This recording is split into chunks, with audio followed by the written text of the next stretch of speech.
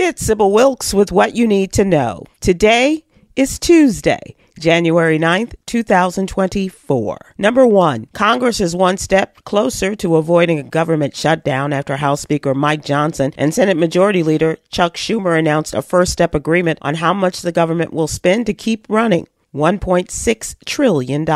In the two-step plan devised by the new speaker, target dates of January 19th and February 2nd were set to indicate when the funds will run out. The real work on the breakdown of the budget must begin quickly. Number 2, a new study shows that the great replacement will not come from migrants across the southern border, but from AI. That's right, artificial intelligence replacing primarily black workers. A 2019 McKinsey study estimated that AI would disrupt 4.5 million jobs held by black Americans by the year 2030.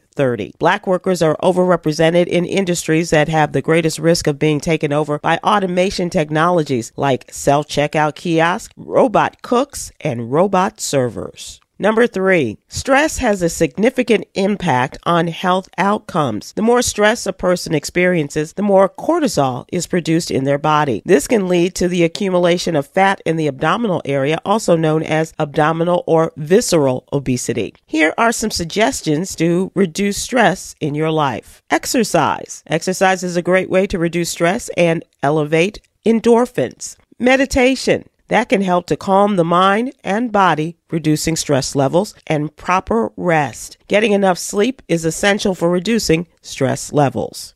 Number 4, Mac Bailey Marquette, a 23-year-old white man, is a police officer in Decatur, Alabama. He was indicted and arrested January 4th for the murder in connection to the shooting death of 39-year-old Steve Perkins, who is black. Morgan County District Attorney Scott Anderson worked so closely with the Decatur Police Department but decided not to recuse himself from the case, though he received recommendations from other district attorneys to do so. 3 of the 4 officers were fired and a 4th was suspended after Perkins' shooting. All 4 appealed their decisions and have hearings scheduled for the end of January and beginning of February. Number 5, deciding whether to buy or lease a business vehicle can be tricky, especially when you're trying to figure out which option is most affordable. It's not just about the initial cost. You also need to think about available cash, tax benefits, and the value of money over time. Our celebrity CPA to the stars, Katrina M. Kraft, will help you figure out which decision is best for your business